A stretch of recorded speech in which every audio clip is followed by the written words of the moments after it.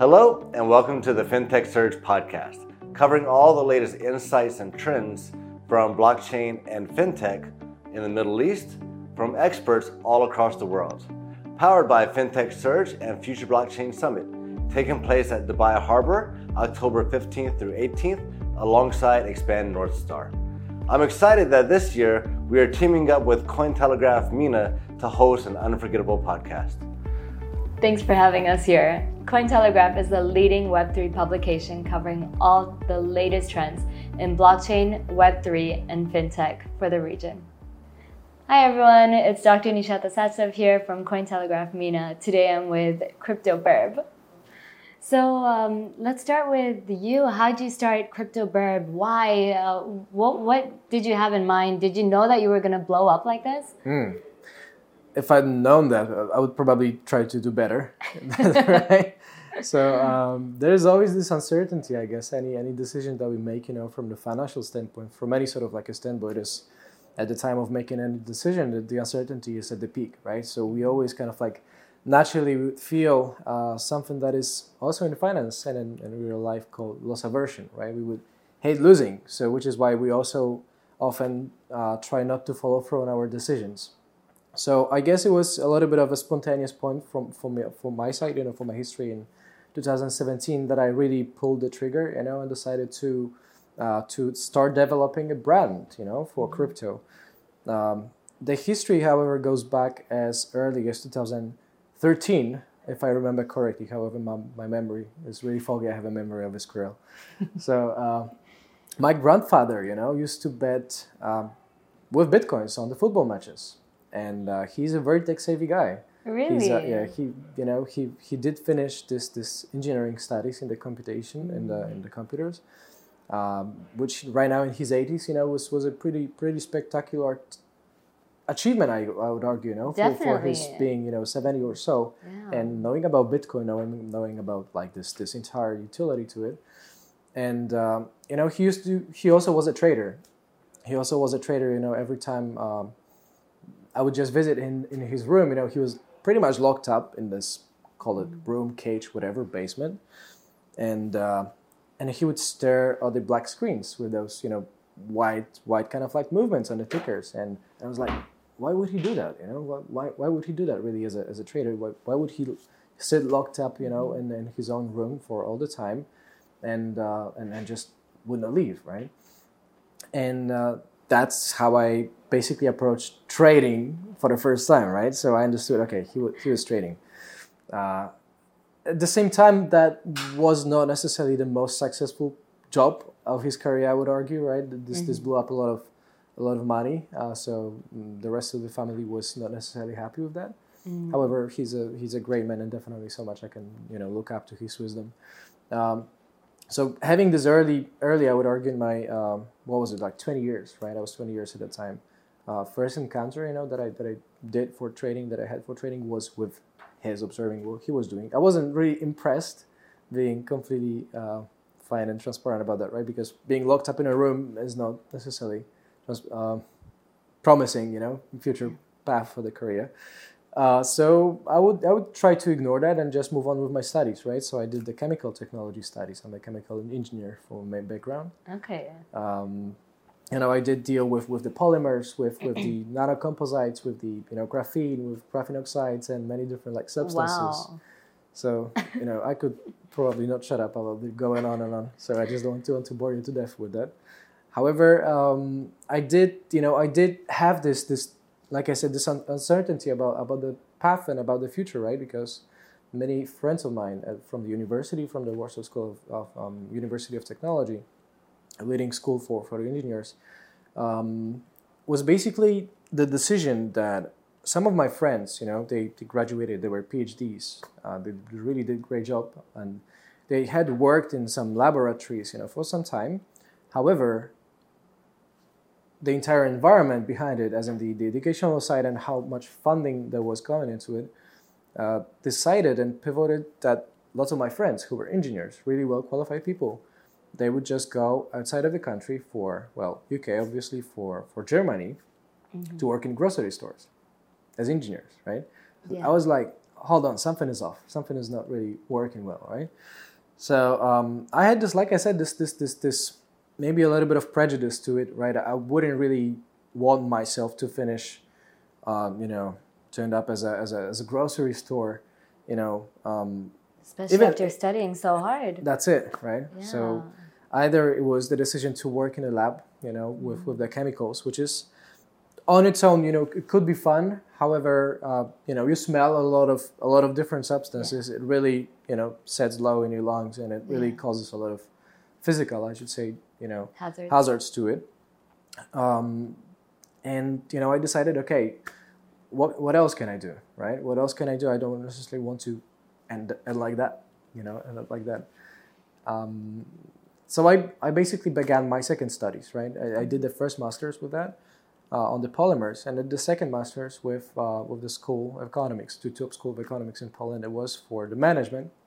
However, I ended up purposely, having the master thesis on the technical analysis of Bitcoin, right? Because in the meantime, I did get positively impacted, if you will, by technical analysis works, right? Mm-hmm. And eventually, this has become my major. This has become my, I would say, leading point of interest, and trying to master technical analysis skills in a very unpopular manner, right? Because most of the time, you would hear and read about technical analysis. It's kind of like it's squiggly lines, it's some rectangles, some geometrical shapes, and it doesn't really have much substance to the markets. It's just forecasting a crystal ball, and it doesn't work, and so on.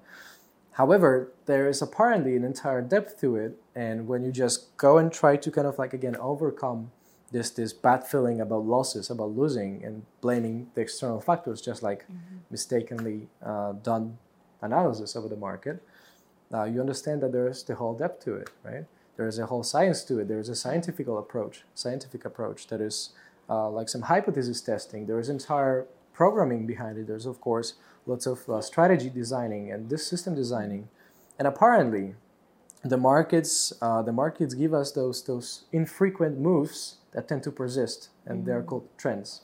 And because of trends, technical analysis works. And those trends are what makes this whole world of finance non-random, right?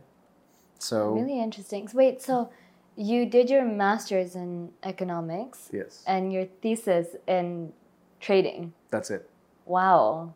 And is this thesis published anywhere? Yeah. I believe I did manage to kind of like push it outside in English as well, right? Yeah.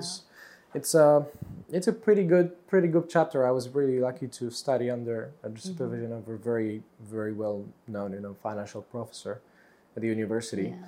And at the same time, like I said, technical analysis would have often this stigma from people who would underappreciate it in terms of believing that the markets are random, that there is not much choice that you can make about the markets, that is just 50% up, 50% down, and you're just doing something about that. However, this entire existence of the trends, which is the keyword, I guess, makes it non-random, because those prices move up in one direction for a long time eventually. Same goes for the bear market. So there was some substance, that I got really inspired with to learn to develop.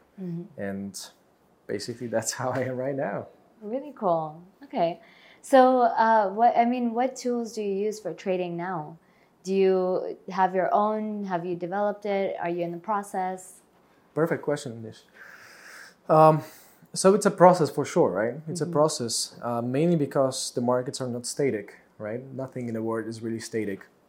Everything is dynamic, right? Impacted by different forces, but also lots of randomness all around us. So it's a constant battle of trying to beat the market, right? The job of a trader, of a technical trader, is to beat the market, right? Otherwise, something as simple as buying and holding strategy, which is what Warren Buffett did, for instance, holding it over decades, over years, is for some people, can be a path to go, right? However, again, there's more depth to it, right? You can make it better. So your job as a trader is to generate this so-called alpha, which is this abnormal profit that you can make outside and that is beating the buy and hold strategy, right? So it's a constant battle of adjusting to the markets and all those fundamental twists, exogenous factors that just happen all the time, just like recently it happened, with the Fed's recent actions about the bank bailouts, which is a very interesting and hot topic. Pretty curious how it plays out. So all the time you do need to incorporate all those factors, into your trading. Otherwise, that the systems get outdated. The data changes, the markets change, the fundamental factors appear. Like I said, lots of regulatory aspects, can kick in and just change the way that the market looks immediately. So finding the systems, finding the strategies. Well, systems and strategies are a little bit different, right? Strategies are kind of like a main set of processes that takes you from point from point A to point B, as in well-defined goal, right? There's a rule as simple as SMART goals, right? That every goal will have to be specific, measurable, achievable, relevant, and time-bound, so that any strategy will make sense whatsoever. And putting that in financial frames, gets you the choice between, like I said, the buy and hold strategy. You can be a day trader. You can be basically a position trader, which is something that I am. You can be an intraday trader, right? As well, and trade like very micro movements. Okay. Yeah. So how do you feel about the strategy of just hodling? Like I said, it's not necessarily a bad choice, right? In fact, most of the people would have done always better if they just buy and hold, I feel like every time I trade, I buy high and sell low. It happens. It happens to the best of us, Nothing wrong with that. Nothing wrong. So what advice would you give to like new traders that are just exploring the space? Good question. Or to traders like me that are horrible at it? Very good traders, you mean. Very good traders. The best. The best. I don't know if you were aware, however, women traders are far better on average than men. Really? Yeah, they are. They really are, on average. Women would have this excellent capacity and capability of managing the emotions so much better than men, right? Men would always be like, these fierce wild guys, and then trying to prove themselves to the world outside and just beat, the adrenaline, feel this need, for kick, for speed, and that's fairly distant to the women side of the market, and women are fairly better traders on average, right? Interesting. It's you are probably the very good proof for that. Should probably start trading. So, how would you recommend that new entrants do their research? Is it going out and finding articles? Is it following, influencers? And, on that topic, do you feel like influencers have to be held responsible to a certain extent for the advice that they give as well? I think that's a very interesting and broad question, Nisha. Yeah. And I'll try to address that as simply as I can. And if I ramble, just excuse me. There are lots of biases and prejudice that we have as people, as traders. And one of those is named self-attribution. Self-attribution bias, which basically drives a lot of markets. All those biases, those psychological deviations that we have against the theoretical decisions and ideal situations is driving us away from our plans, right? It's driving us away from our goals and making us act irrational, especially when we face uncertainty. So such biases, emotional biases especially, which are hard to control, because, the biases would be divided into two categories, right? You could be cognitive about your biases that you can try and master, such as basically lack of knowledge in a specific, field, or poor memory that you can practice, right? Or just pattern recognition skills that you can practice. And there's an other side to it, which is an emotional. An emotion is by definition spontaneous, right? You cannot basically order yourself or request yourself to feel a given specific emotion at one specific time in the future. So it often arrives spontaneously, that's why it's hard to manage that, right? You can only kind of like manage it once it comes.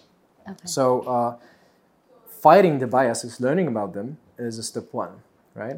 This helps you, of course, understand yourself better as a trader, as a human being, and if you really do the study, if you really commit to it, you see all your prejudice, you see all your biases, you see all of those deviations that make you act irrationally, and the more you are aware of it, the more you can just improve that.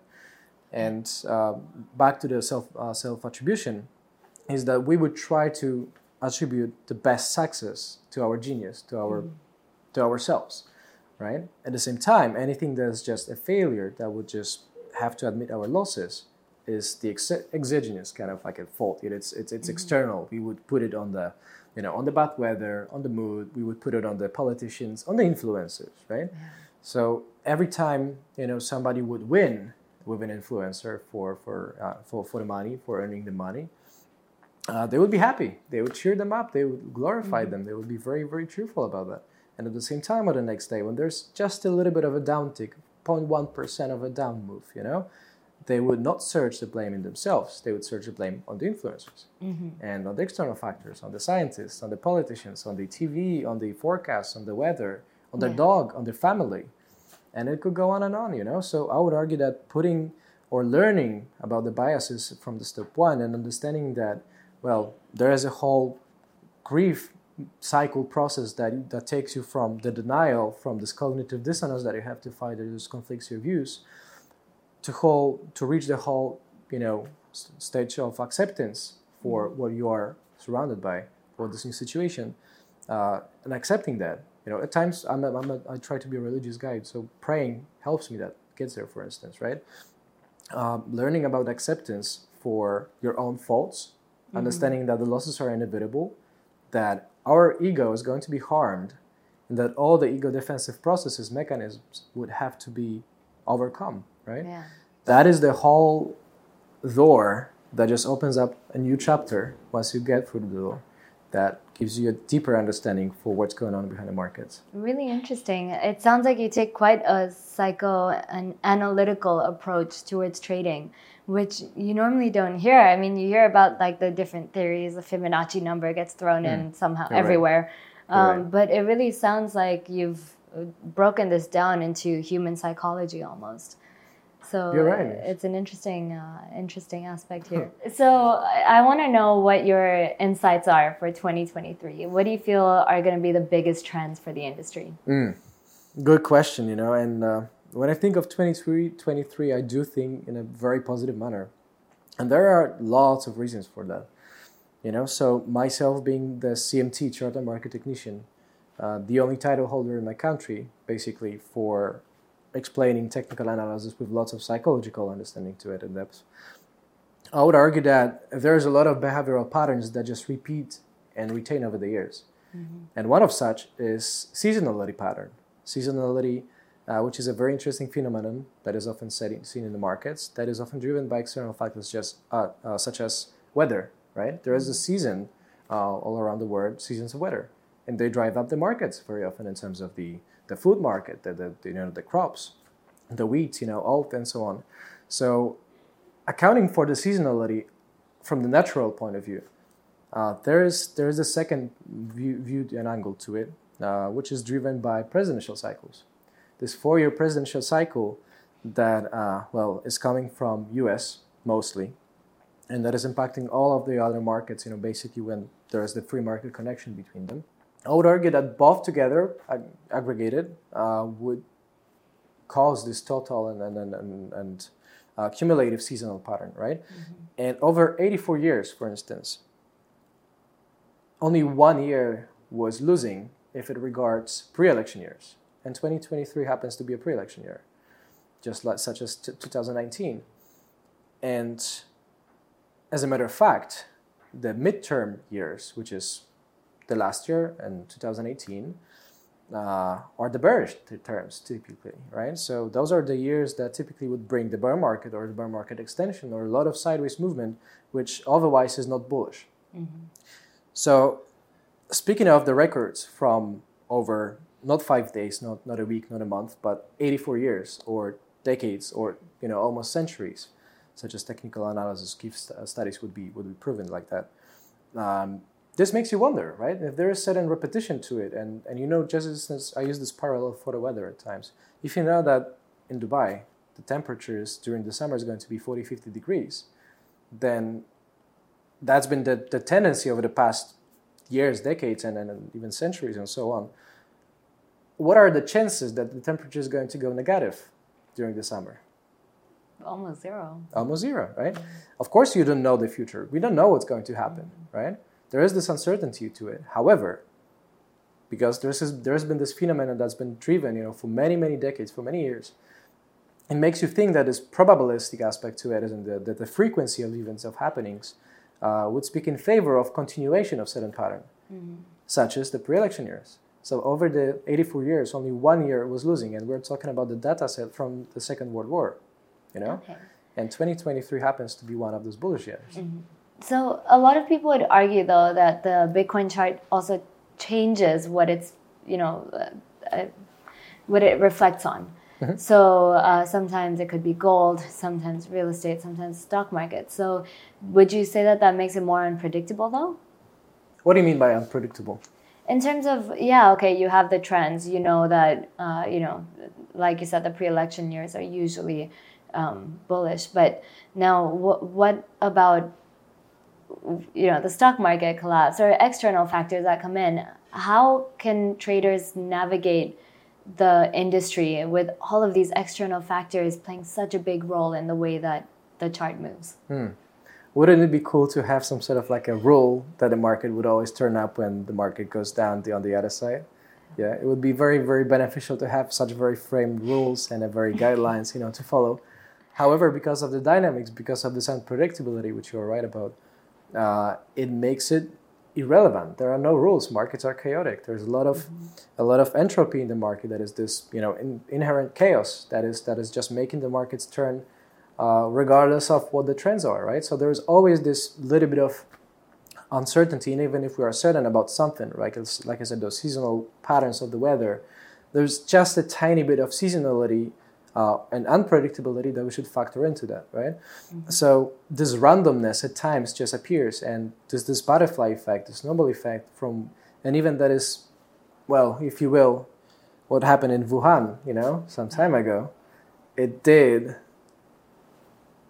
arise to something big and global, and no charts are going to tell you about that, And in hindsight, of course, everything is, obvious, right? That's also a trap of our mind. That's also this fake feeling of overconfidence that is built within us if we think that the market was predictable. However, they are not. The markets are very unpredictable, and our job as traders is just try to track those behavioral patterns, is try to track those risk control techniques that we can do with technical analysis in order to not expose ourselves too much to risk whenever the conditions are not good, and just maybe push a little bit further and higher in terms of the aggression, in terms of the deposition size when the odds are in your favor. Right, so I would argue that just having this probabilistic aspect to it, right? Understanding that everything is a probability. There are no guarantees. The only guarantee is, in fact, that we are going to have losses, right? That we as traders, we really have to work hard to generate profits. However, we don't have to try at all to have losses. Yeah, the losses would always come, right? Whatever we do, because of this unpredictability, right? So I guess there's a lot of, like I said, psychological aspect to it and behavioral aspect to it for understanding that our ego is going to be harmed, that all those ego defensive mechanisms and biases and prejudice, factors are need to be tackled, need to be solved and addressed.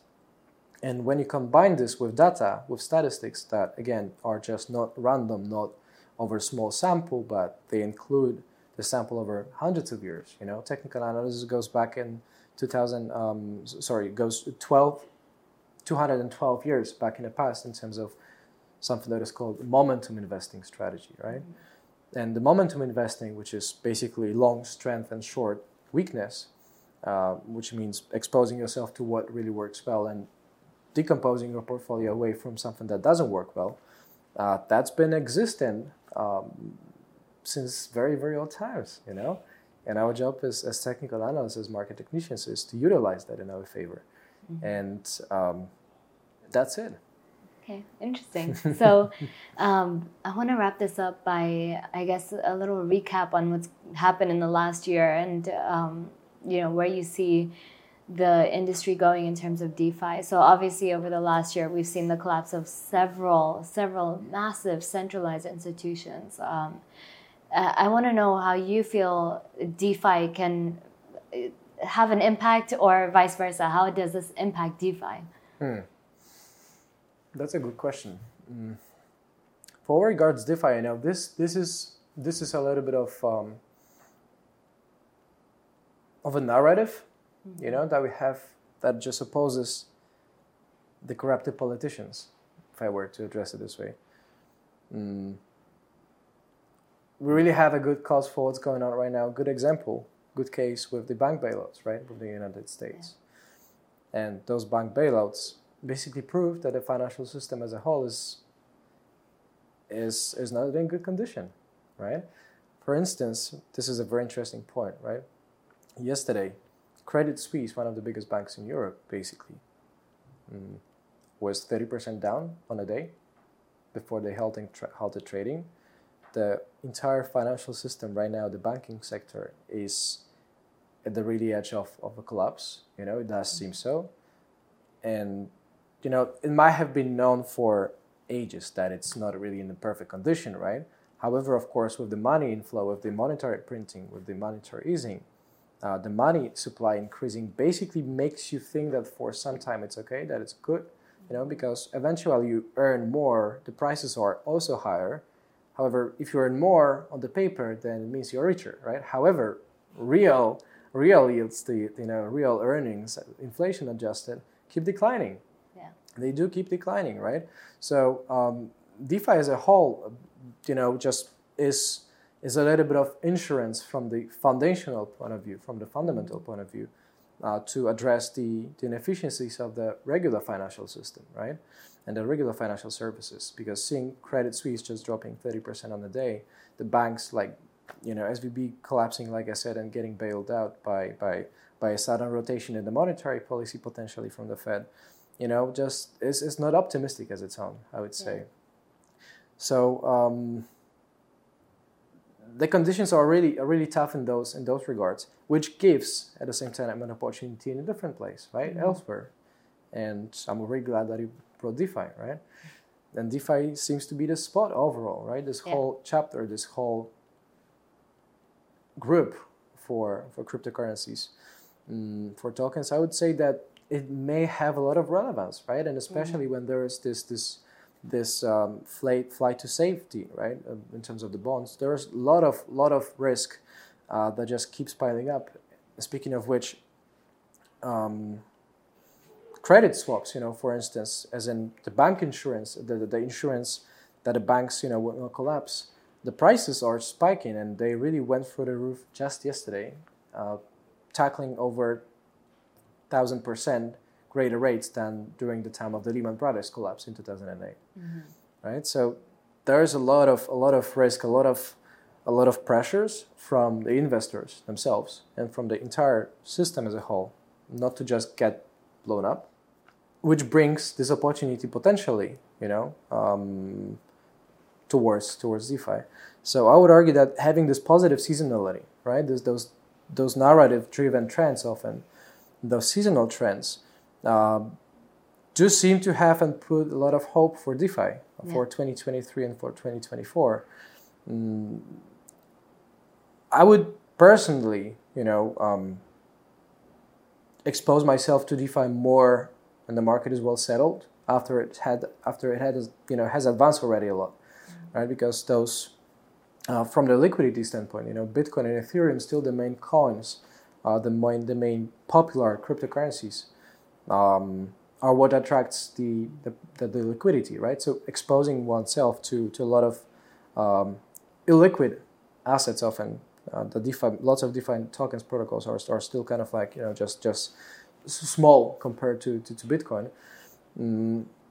It puts you in the risk, right? So I would argue the narrative is a good on its own. However, the timing might be just a little bit off or just not ready for it, right? So if I were to give any sort of like insight about DeFi more specifically, I would argue that towards the end of the year, the importance of that will increase, and at the same time, probably the prices will follow. So probably towards the end of the year, the bet for DeFi and on DeFi is going to be a better choice than it will be right now and ahead of the summer, which is a little bit of a declining on its own for the quarter. However, there is a lot of potential, like I said, from the fundamental standpoint, from this overall systematic viewpoint. I would say that this bank bailouts, that this entire instability that's just emerged very aggressively and spiking up everywhere, this may add a lot of relevance and substance to DeFi as a whole, right? Giving this fundamental push to it, moving lots of capital to it. So, Adrian, thank you so much for sharing your insight. I love the psychological aspect that you took to trading. I don't think I've heard too much of that before. Now, really quick, I want to do a rapid fire, and I just want like one-liners. So I want to know, what are the most upcoming trends that you see in 2023? Very good. I would say GameFi, Metaverse is definitely something that is on the traction, on the record, as well as NFTs, right? Especially if you combine all of these, there is a lot of space and a lot of money that is just moving in this direction. What advice would you give to budding entrepreneurs that are looking to enter the space? I would say that this persistence and understanding of the seasonal patterns and on the trends, and understanding to work out with this persistence in the market, making yourself comfortable around the competition is what it does really require. Okay, and what are you looking forward to at Future Blockchain Summit? I love Future Blockchain Summit. I spent so much time with the people, with the organizers, and I had very good memories with that. I'd love to come back and love to get back on the stage. I love speaking, so hopefully I see everybody there. Awesome. Okay, well, thank you so much. Thank you so much, Nish.